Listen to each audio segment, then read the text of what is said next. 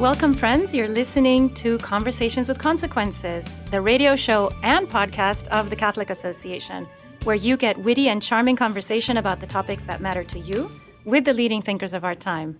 I'm your hostess, Dr. Gracie Christie, and I'm in our DC studio today, and I'm joined in studio by my colleague and good friend, our legal eagle at the Catholic Association, Andrea Picciotti-Bayer. Hello, Andrea. Hi, Gracie. It is so great to have you back up here with us. Oh, well, I love DC. I was so grateful that I had a chance to drive you around the greater DC area, having been lost by Waze several times. Yes, we got lost several times in the studio. But thankfully, we got here just ahead of our very distinguished guests that we have with us today in the studio. But before I introduce them, I'd like to remind our listeners that if you're listening on the radio, you're listening at 11 a.m. on Fridays on the Guadalupe Radio Network in D.C. And if not, you're listening for free wherever you get your podcasts. Don't forget to subscribe. You can go to our webpage at thecatholicassociation.org/podcasts, and it will direct you to our free subscriptions. So today, Andrea, we have two very distinguished gentlemen joining us in studio. And the first gentleman is Dr. Tom Farr, who's the president of the Religious Freedom Institute, a nonprofit that works to advance religious freedom. He has a long and distinguished career. He served for 28 years in the U.S. Army and U.S. Foreign Service. In 1999, he became the first director of the State Department's Office of International Religious Freedom. He, among other things, he serves as a consultant to the U.S. Catholic Bishops' Committee on International Justice and Peace. Welcome, Dr. Farr. Thanks, Gracie. Great to be here. No, it's our pleasure. And he brought a friend with him, also from the Religious Freedom Institute, Ismael Royer. Hello, Ismael. Hello. Wait, let me introduce you. He is the director of the Islam and Religious Freedom Action Team for the Religious Freedom Institute. He converted to Islam in 1992, and he spent over a decade working at nonprofit Islamic organizations. And he's been widely published, and we are very fortunate to have him here with us today. Thank you. So the Religious Freedom Institute, to give a little background to our listeners, works to address religious freedom issues before multilateral institutions like the Organization of American States, in testimony to U.S. Congress, in briefs to the Supreme Court, and also in the State Department, if I'm not wrong about that. But why don't we let Dr. Farr. I think of you as Tom. I'm sorry. I keep messing up your title. Maybe I can call you Tom. All that work Tom. to get a PhD. No. Maybe you can tell us about, you know what, actually, before we talk, if you don't mind, before we talk about the Religious Freedom Institute, maybe you could define for us religious freedom. Now, that maybe sounds a little bit basic, but perhaps people's idea of religious freedom has become a little cramped over the last few, decades. Sure. And maybe your expansive, much more true definition will help us to get started. Right. Well, this isn't going to sound very sophisticated, but it is basic. Religious freedom is the right to believe or not. But if you believe, in order to carry out your beliefs, you have the right to be a member of a religious community, do the things that religious communities do the things that religious people do, worship, follow your conscience, and things like this. Sometimes this is pretty interior stuff, private stuff. It doesn't necessarily have public implications. So the second part of this definition is the right to take your religious beliefs in the public life of your country as a citizen.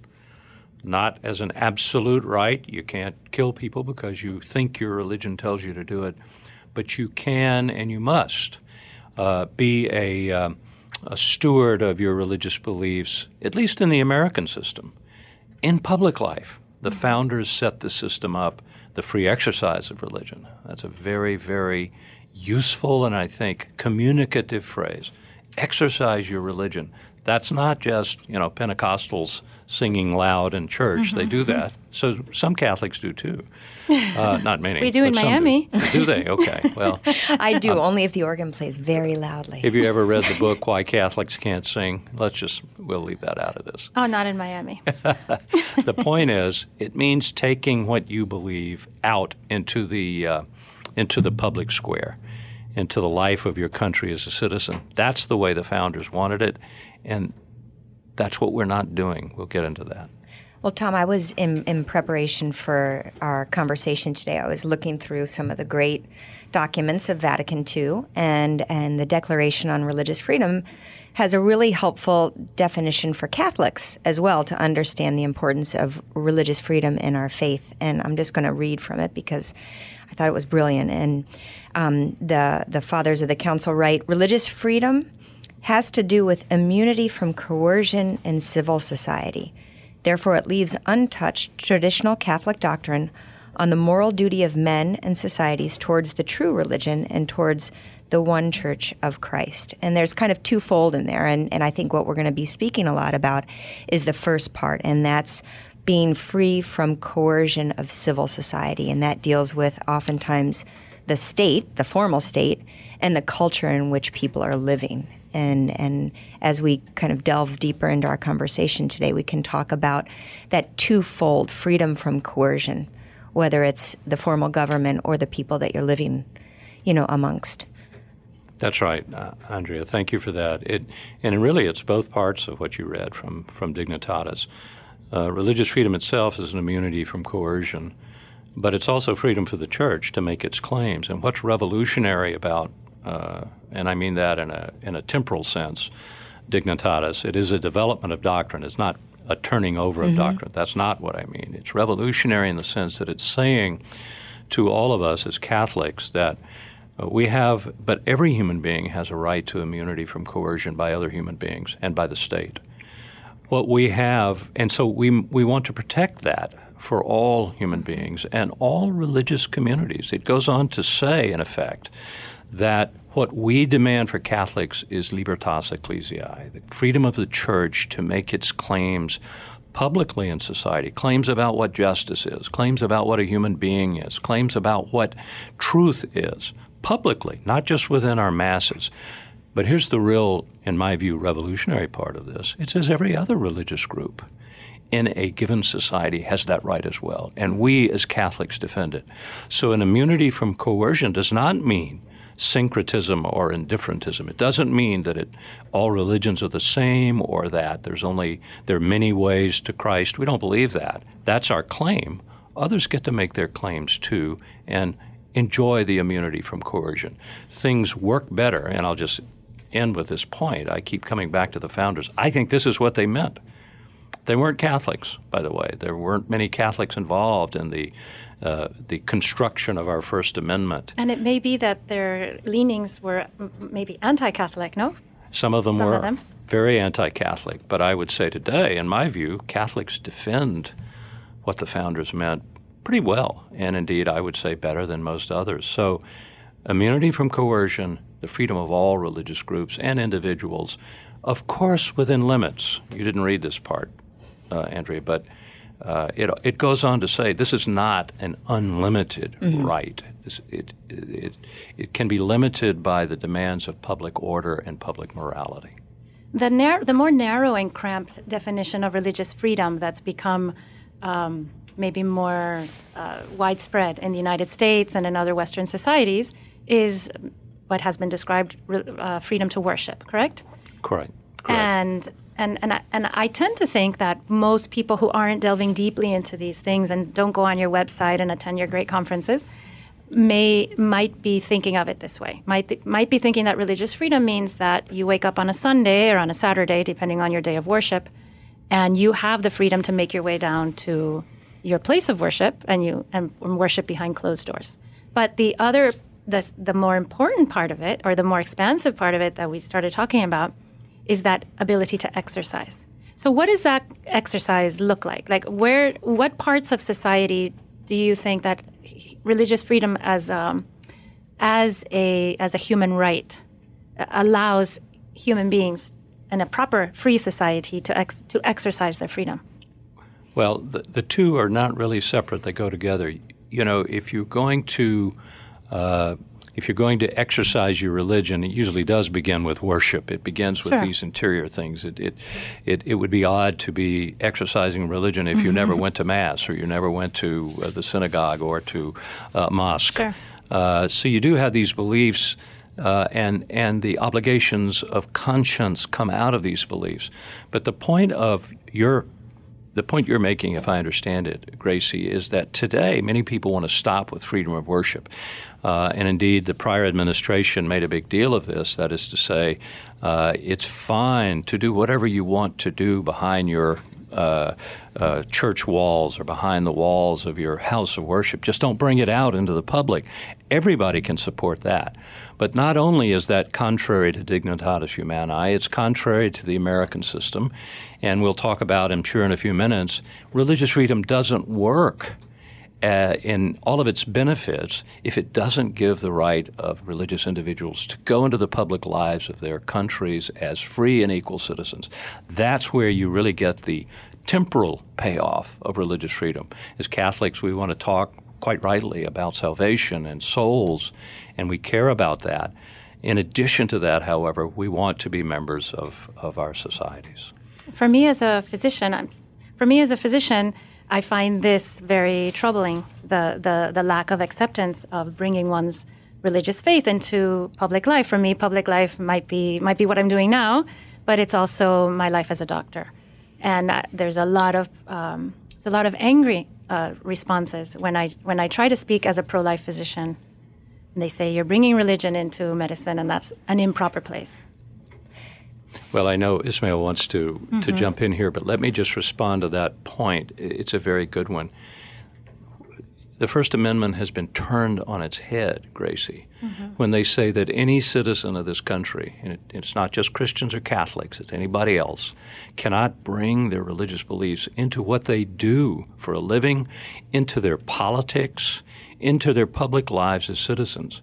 So whether you're a doctor or a veterinarian or a ditch digger, you have a right, and I would argue as a Christian, you have a responsibility to bring to all those around you. Well, and for many of us in the faith, our work is sanctifying. We sanctify our work. We express our faith through everything we do, and it isn't limited to a priest or a religious.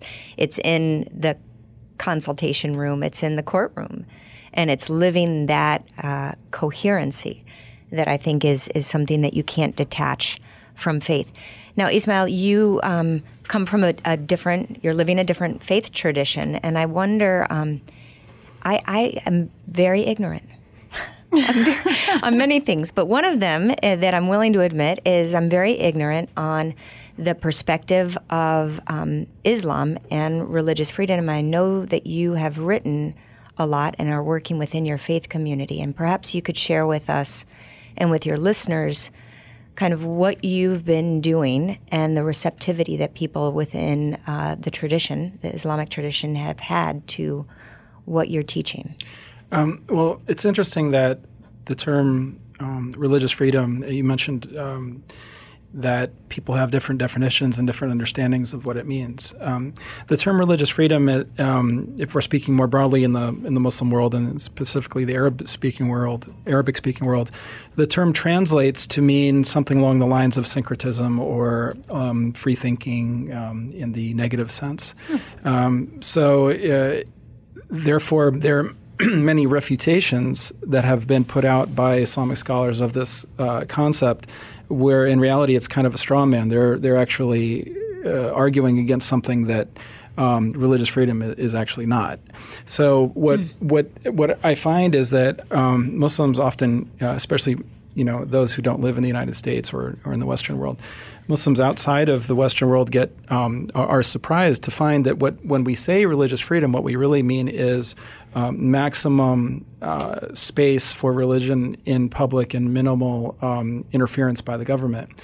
And because governmental authorities in the Muslim world have essentially totally co-opted religion, and that means restrict it and control it. When they understand what we mean by religious freedom, then they like it. And so then when it comes to treatment of minorities, this is a very important issue because there has been a drastic change in the Muslim world in terms of treatment of minorities with the shift from the imperial model where you had autonomous communities living under living under far-flung empires to the shift to the nation state, which has sort of resulted in an increase in the size of the state and therefore a greater oppression of not only Muslims who want to practice their religion but also non-Muslim minorities. Which is not to say that the situation of minorities was utopian or something similar to the United States under these different empires. For example, most recently the Ottoman Empire.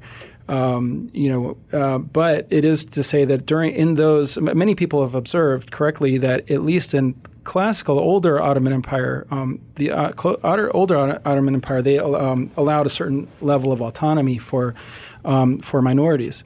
And not only that, there are many, many different resources within classical Islam that supports allowing a measure of religious freedom, not perhaps what we would consider sufficient today, and that those need to be developed further. But there are foundational sources within Islam that would support greater freedom for religious minorities. That's fascinating.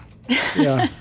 I wonder how do you present your idea of religious freedom to a traditionalist right. or what a typical mindset? So one of the very important errors that is that many Muslims are laboring under today in the Muslim world is that somehow or another it's Christians that are let's say a threat to the practice of Muslims, to the religious practice of Muslims. In reality, what I think, and we see this a lot in Pakistan, for example, where there's a great deal of persecution of Christian minorities by not just the government. Really, in this case, it's the tail wagging the dog. And in the case of Pakistan, it's actually mobs that drive this persecution and that force the government. Like Sweet Asia Bibi. Right? As with Asia Bibi, government officials have been assassinaed for trying to defend her. Defend her. That's right. So now that's not to say that the entire population is doing this. It's a certain segment of the population, but this segment of the population somehow has identified Christians as being in opposition to Islam. But in reality, Christians in Pakistan are not agitating or pushing against Islam. In reality, it's the trend towards irreligion and secularism that is the actual problem, which is not to say that there should be mobs against people who advocate for secularism. But what I like to do is I like to say that the Prophet Muhammad, he said, we are the people of the book. He was talking about himself, and it is upon the people of the book to help the people of the book.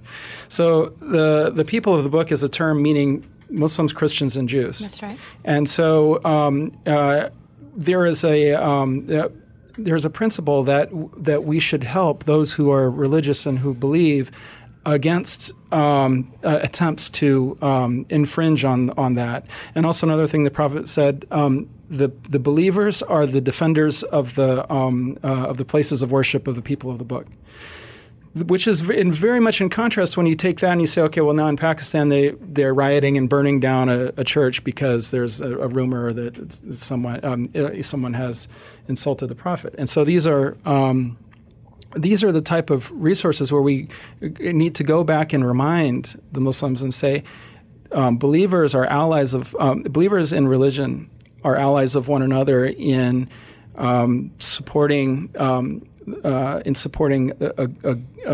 society where everyone can pursue their religion, and all the good that comes from that, with the hospitals and the and the charity and the education, and as religion, we've seen in modernity and modern times, we've seen that as religion shrinks, the state increases, and then the state increases the sphere of religion, and civil society shrinks. That's what we need to be aware of and concerned with, not Christians and rumors about someone insulting the Prophet. Ismail, you have taught me a lot just in this brief conversation, in part because I have kind of considered religious freedom in two separate spheres.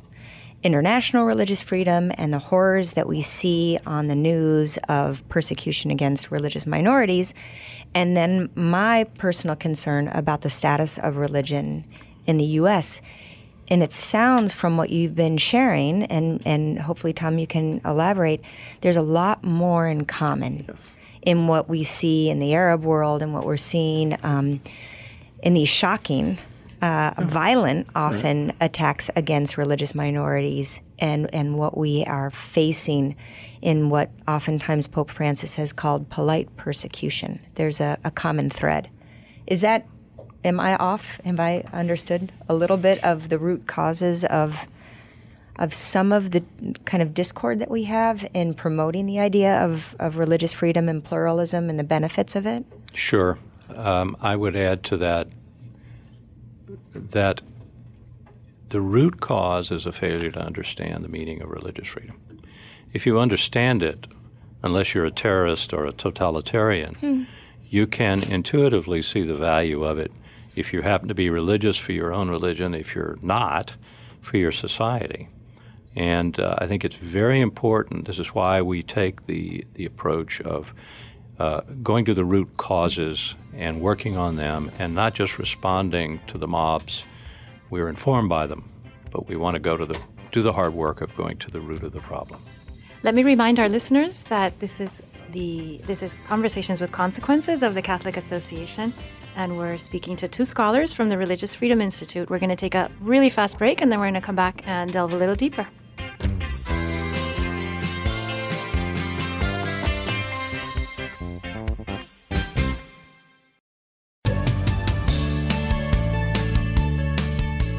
Welcome back, friends. You are listening to Conversations with Consequences, the radio show and podcast of the Catholic Association. I'm your hostess, Dr. Gracie Christie. I'm joined in studio today by my good friend and colleague, our legal eagle at the Catholic Association, Andrea Picciotti-Baer.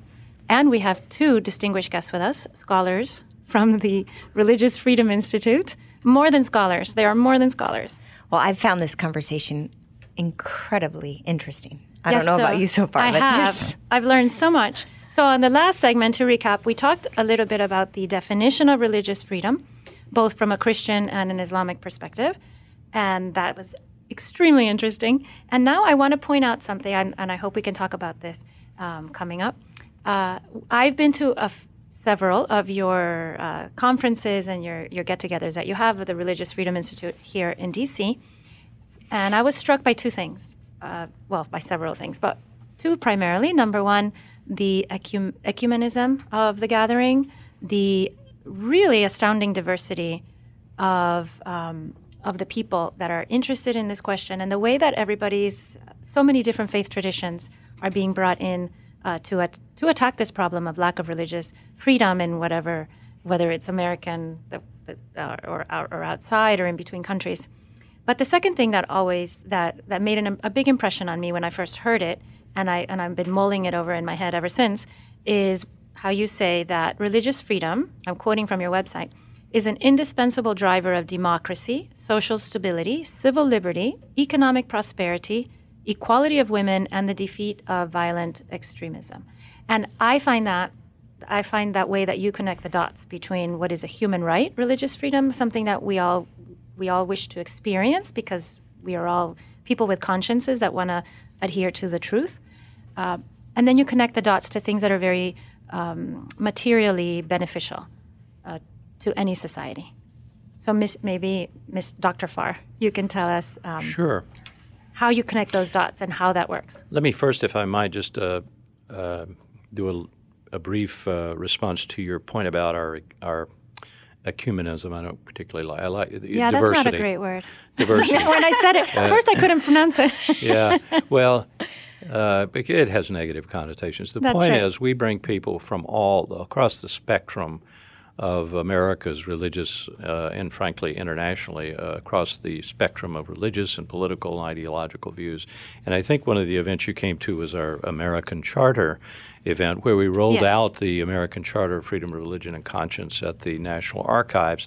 And that was an example of what you're talking about, because not only did we have all kinds of religious people, Muslims and Christians and Sikhs and Jews, and there's one of everything in America. We got a lot of those, but also deep political divisions. We had a former That's right, I remember a former president of the ACLU, Nadine Strawson, who signed the American Charter, and on the other side, Professor Robert George. That's exactly right. I remember that. That was very impressive. So, this was a restatement of the founding principles of America, and we got people on all sides to sign this.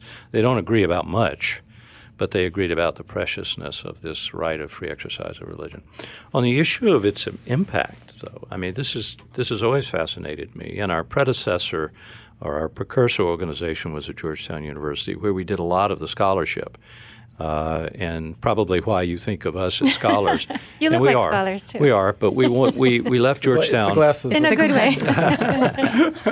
Well, we want to take the scholarship and do something with it, and that's really what the Religious Freedom Institute is all about. So you read our mission statement, or from it, and we're convinced that the founders were right, that religious freedom has good impact on our society. They believed we would fail without it, without religion in public life. So we started with that, and then we spent probably a decade at Georgetown and since then proving that they were right by doing empirical studies, by looking into the relationship between religious freedom and economic freedom, looking into the relationship between religious freedom and the rights of women and of higher literacy, particularly among women, looking into this fascinating business of where religious freedom exists, you have less religion-related violence and religion-related terrorism.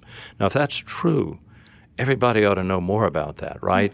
We're working very hard to make sure that everyone knows about this. And, for example, with our own State Department, which is where I got my start in this issue, with the current Ambassador at Large for Religious Freedom, Sam Brownback, who really does get this, and the Secretary of State, Mike Pompeo, gets it as well. Well, and Tom, just the last 2 years have been incredible leadership by the administration in furtherance of international religious freedom, right? With the ministerials, perhaps you can mention kind of the great opening that the administration has shown to this important. When he became Ambassador at Large for Religious Freedom, I guess, 2.5 years ago, there was a different Secretary of State at the time, Ambassador Brownback, and his staff got the idea of this ministerial, and that's just a name for bringing foreign ministers and their delegations from around the world to Washington. They happen from time to time. They're run by foreign ministers or secretaries of state in this case. And the only one that I'm aware of, that Secretary Pompeo, he's the one that agreed to do it, by the way. Brownback convinced Pompeo to do this. And he immediately said, yes, let's do it. So he had the first ministerial in last year in the summer and brought, I think, something like 80 or 85 delegations from around the world and about 400 leaders of civil society organizations around the world. They did it again this summer. And we reached over 100 foreign delegations. Most of them, many of them at least, including foreign ministers, came to D.C. for a 3-day summit headed by Secretary Pompeo, addressed by Vice President Pence, and run by Ambassador Brownback, plus about 1,000 this time. I mean, the State Department was bursting. You could hardly turn around, and it's the largest gathering they've ever had on human rights at the State Department, which has been there a long time. So this is big because it's building an international community for these fundamental rights where there is resistance. I mean, there's resistance here, but also around the world. Well, and it used to be, and were you a Foreign Service officer? I sure was. It used to be that Foreign Service officers kind of had the mindset of just don't touch religion. Wherever you are, deal with the economics, deal with the politics, deal with issues of humanitarian concerns, and don't touch religion. And for anyone of faith, religion touches upon everything. That's right. Madeleine Albright wrote a book after she left after the Obama administration, or sorry, the Clinton administration. She was secretary under President Clinton. She wrote a book called The Mighty and the Almighty, and in it she said what you said. She said, we were trained as Foreign Service officers to stay away from religion. It's too much trouble. It's too problematic. It's un-American.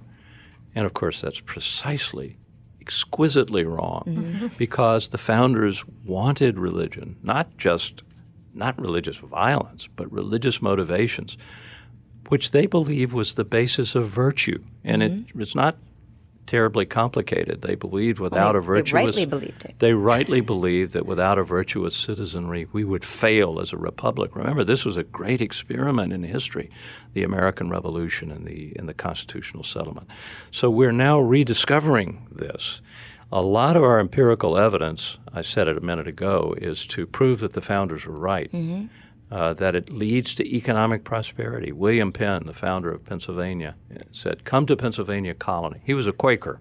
That's right. He said, come to Pennsylvania Colony. It's good for business. He hadn't read our studies back in the 1700s, but he intuitively understood this, and he was right. That's the real point. Pennsylvania Colony was bursting with economic activity, in part because religious freedom was there. Tom, one of the things that I've appreciated about RFI, the Religious Freedom Institute, is that you're not just scholars, although you're strong scholars. You're not just wonks, although I think you're a Define wonk, please. People in Washington, sometimes we only talk to one another about politics and we forget the importance of whatever is being promoted for regular people. And I've always appreciated that among stakeholders in this conversation, you've reached out to church communities and that you've not only have representation in your scholarship of a wide range of faith traditions, but you've gone to church leadership. And I understand that, especially in dealing with a lot of tense environments where a lack of religious freedom has led to violence, you've reached out to the religious leadership in those countries. And maybe, Ismail, you could speak a little bit about the importance of the faith communities in promoting religious freedom. If we don't have religious communities on board with the notion of religious freedom, then it's never going to be achieved. It'll fail. And there's a very serious mistaken approach of believing that the hope for religious freedom let's talk about them in the Muslim world, for non-Muslim minorities for non-Muslim minorities in the Muslim world lies in secularism, lies in the abandonment of, or the hope that Muslims will abandon their faith. But in reality, number one, that's probably not going to happen, so it's not realistic. But the second thing is that the resources are there in Islam. The foundation is there for a religious argument, a transcendent argument for religious freedom, or at least what I like to say, the substantive principles of religious freedom. I say that to clarify that we're not talking. We don't need the label religious freedom. What we need is what is the reality. The reality that label describes. And so, it's the fruit will be borne.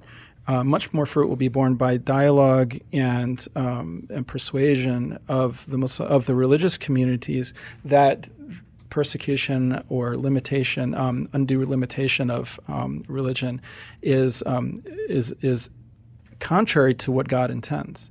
And so, for example, in the Quran it says, "O you who believe, respond when God calls you to that which gives you life." So that which gives you life is what we understand to mean God's commandments on how we are supposed to believe in Him and worship Him, and also how we're supposed to treat our fellow human being. That's what creates. It's not a coincidence that when we follow God's commandments and how we're supposed to treat one another, for example, treating one another as if as we would like to be treated ourselves. which is one of the commandments that we were required to obey by the Prophet Muhammad. Or giving charity, or and all these things. So when we follow those things, it's no coincidence that we prosper, that human beings flourish. And appealing to those religious arguments is what is going to win the day, not in attempting to push religion out of the public sphere.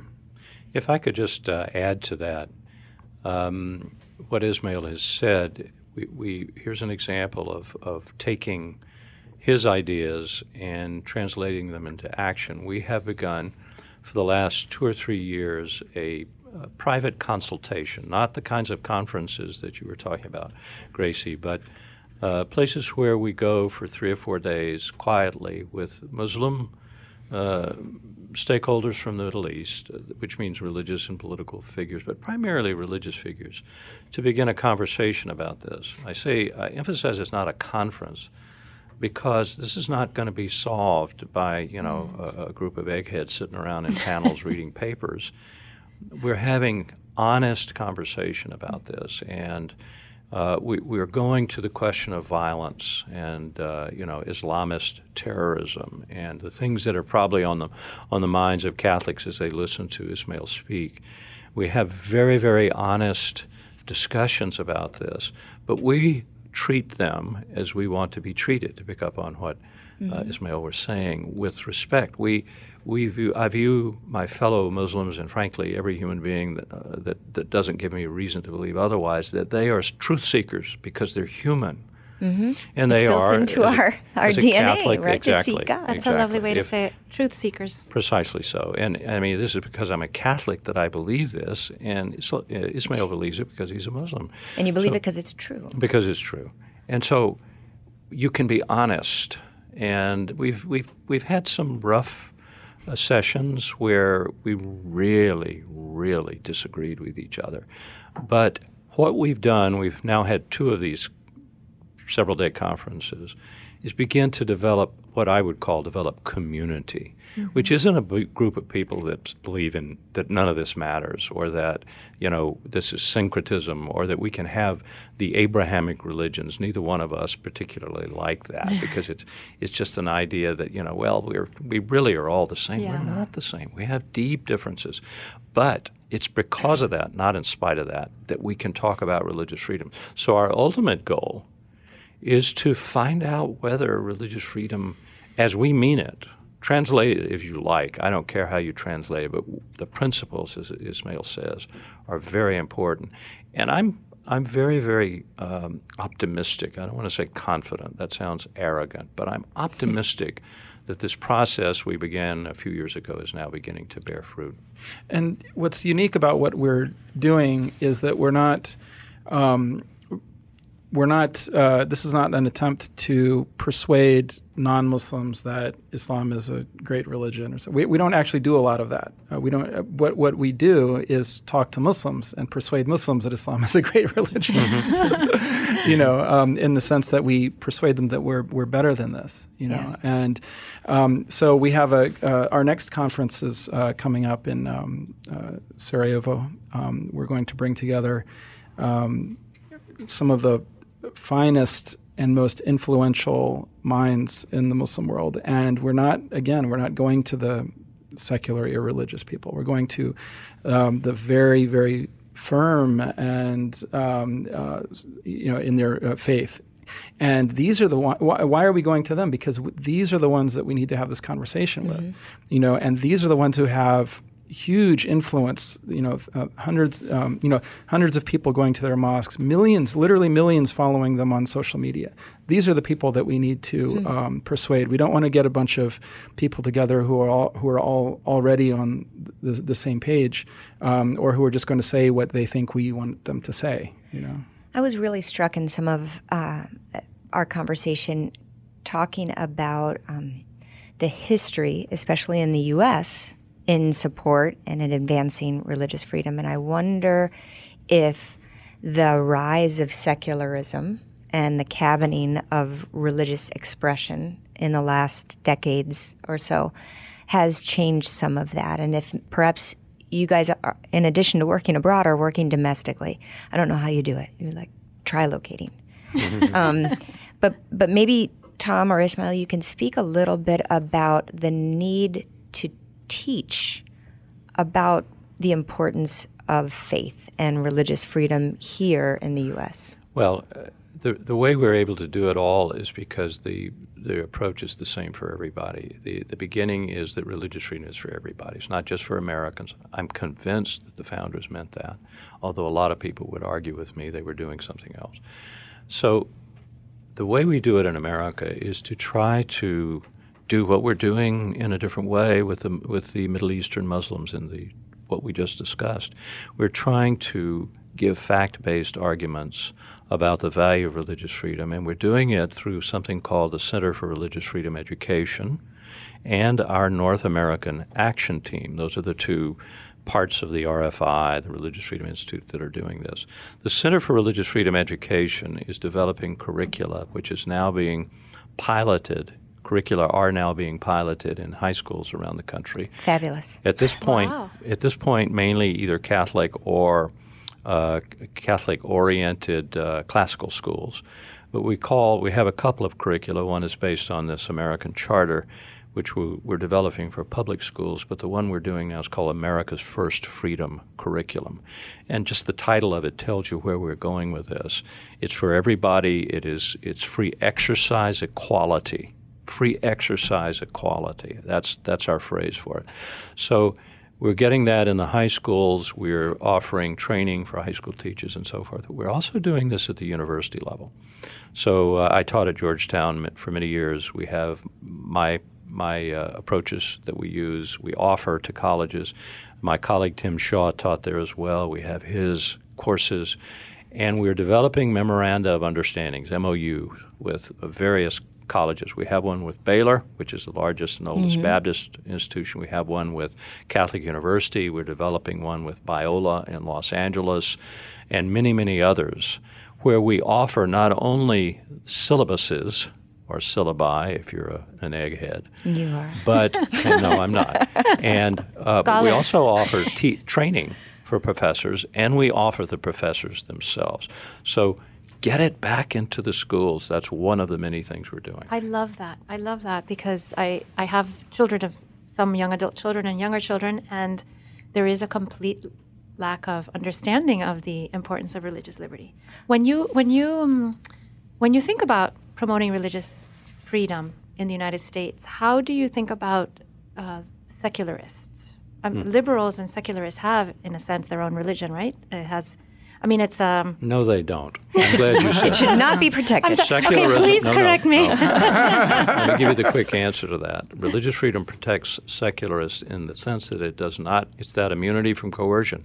Nobody can be coerced to believe that which their conscience will not allow them to believe, and that includes non-believers. But beyond that, the American system protects the secularists not with the free exercise of religion. That renders the meaning of religion nonsense, in my opinion. They get to say whatever they want by free association, freedom of speech, freedom of the press. We have a particular thing called religion in this country, and we protect that. The founders wanted that, but not just Christianity. I have to say it again, all religions equally.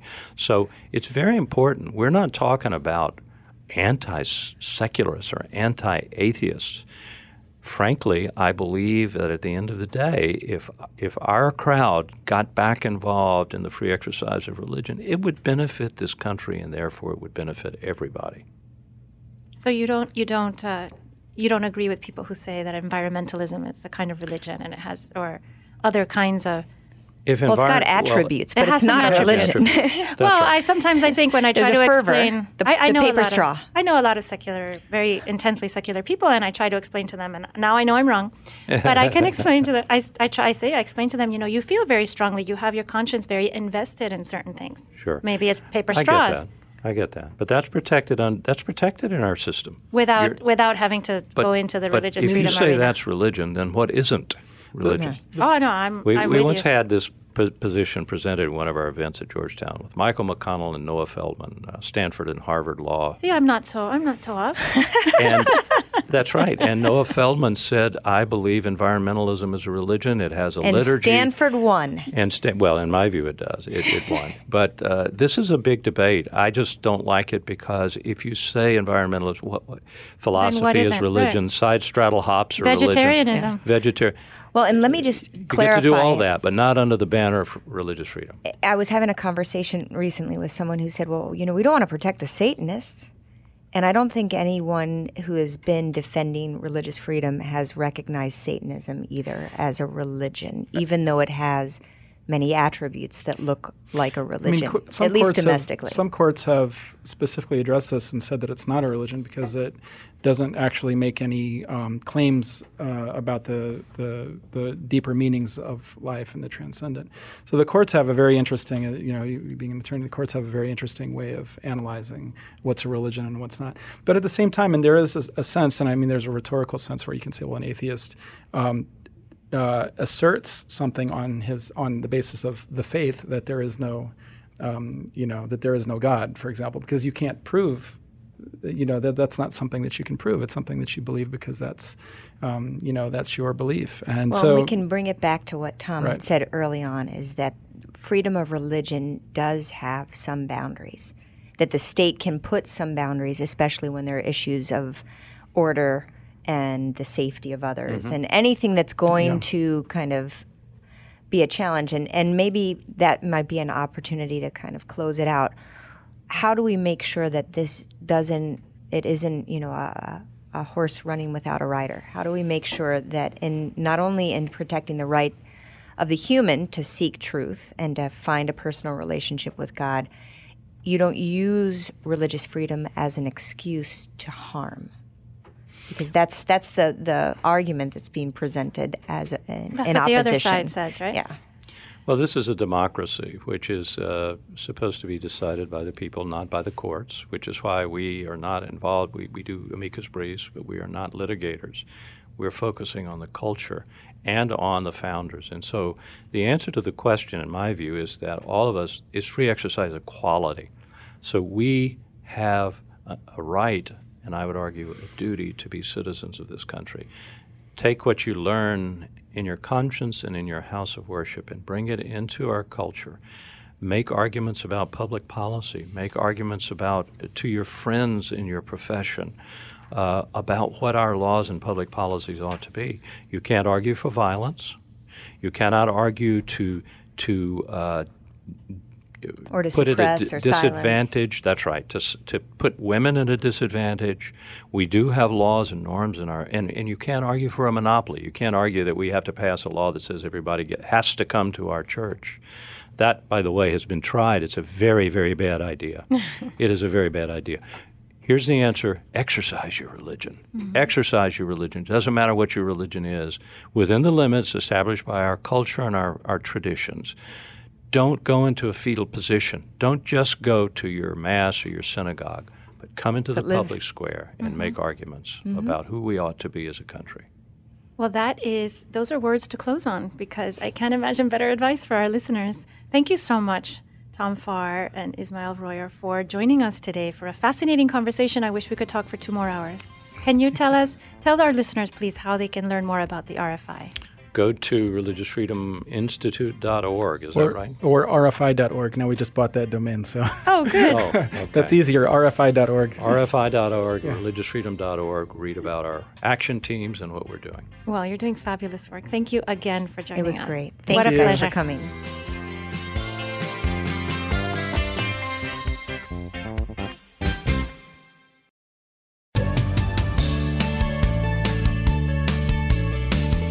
Every morning, the Catholic Association reviews all the latest news and sends our subscribers a carefully curated collection of the most important news of the day. Items are specifically selected for a smart Catholic audience like you. Don't let the world take you by surprise. Subscribe to our daily media roundup at thecatholicAssociation.org. This week, as is customary, Father Roger Landry gives us a short but brilliant homily on this coming Sunday's Gospel. Please stay tuned for Father Landry, and do look up his daily homily written in audio on his website, CatholicPreaching.com. This is Father Roger Landry, and it's a joy to have a chance to ponder with you the consequential conversation the Lord Jesus wants to have with us this Sunday. It's a conversation that Jesus introduces with perhaps the most haunting question in the whole gospel. When the Son of Man comes, will he find faith on earth? The question seems to be more than rhetorical. Jesus asks it seems, because he's not convinced that when he comes, he's going to find the type of faith he wants to see. The test of faith, he indicates by the parable of the persistent widow, is whether when he comes, he'll find us persevering in prayer. Prayer, after all, is faith in action. If Jesus is going to find us faithful, he's going to find us praying. Obviously not necessarily on our knees, but seeking to unite our whole day and life, our mind, heart, soul, and strength to God. If he doesn't find us praying and living in conscious communion with him, however, it's likely he's not going to find us living by faith. And so through the gospel parable, Jesus wants to teach us about the necessity of praying always without growing weary. He wants to help us to learn how to cry out to God day and night. He wants to train us to live that way so that no matter what time he comes, we'll be united to the Lord in a prayer not merely of our lips, but of our lives. So Jesus asks the haunting question because he knows many do not pray like the importune woman. Many Catholics don't persevere in prayer. We're content on praying a little, saying a Hail Mary or two at the beginning of the day or at the end. Others would like to pray more, but they think they don't have the time because they're prioritizing so many other things in life to a life-changing dialogue with God. Others, because of a bad experience, stop praying altogether as an ordinary activity of life, only turning to God in times of crisis. This Sunday, Jesus will speak to all of us about the persevering faith he wishes to find in our prayer, hoping to open us up to receive his graces precisely so that we can pray in that way. But we have to ask a prior question. Why does Jesus want us to pray with the type of heroic perseverance he describes? It's not that he wants to hog all our attention. It's not that he wants us to ask for something 70 times 7 times is a pointless exercise, especially given that God already knows what we need before we ask.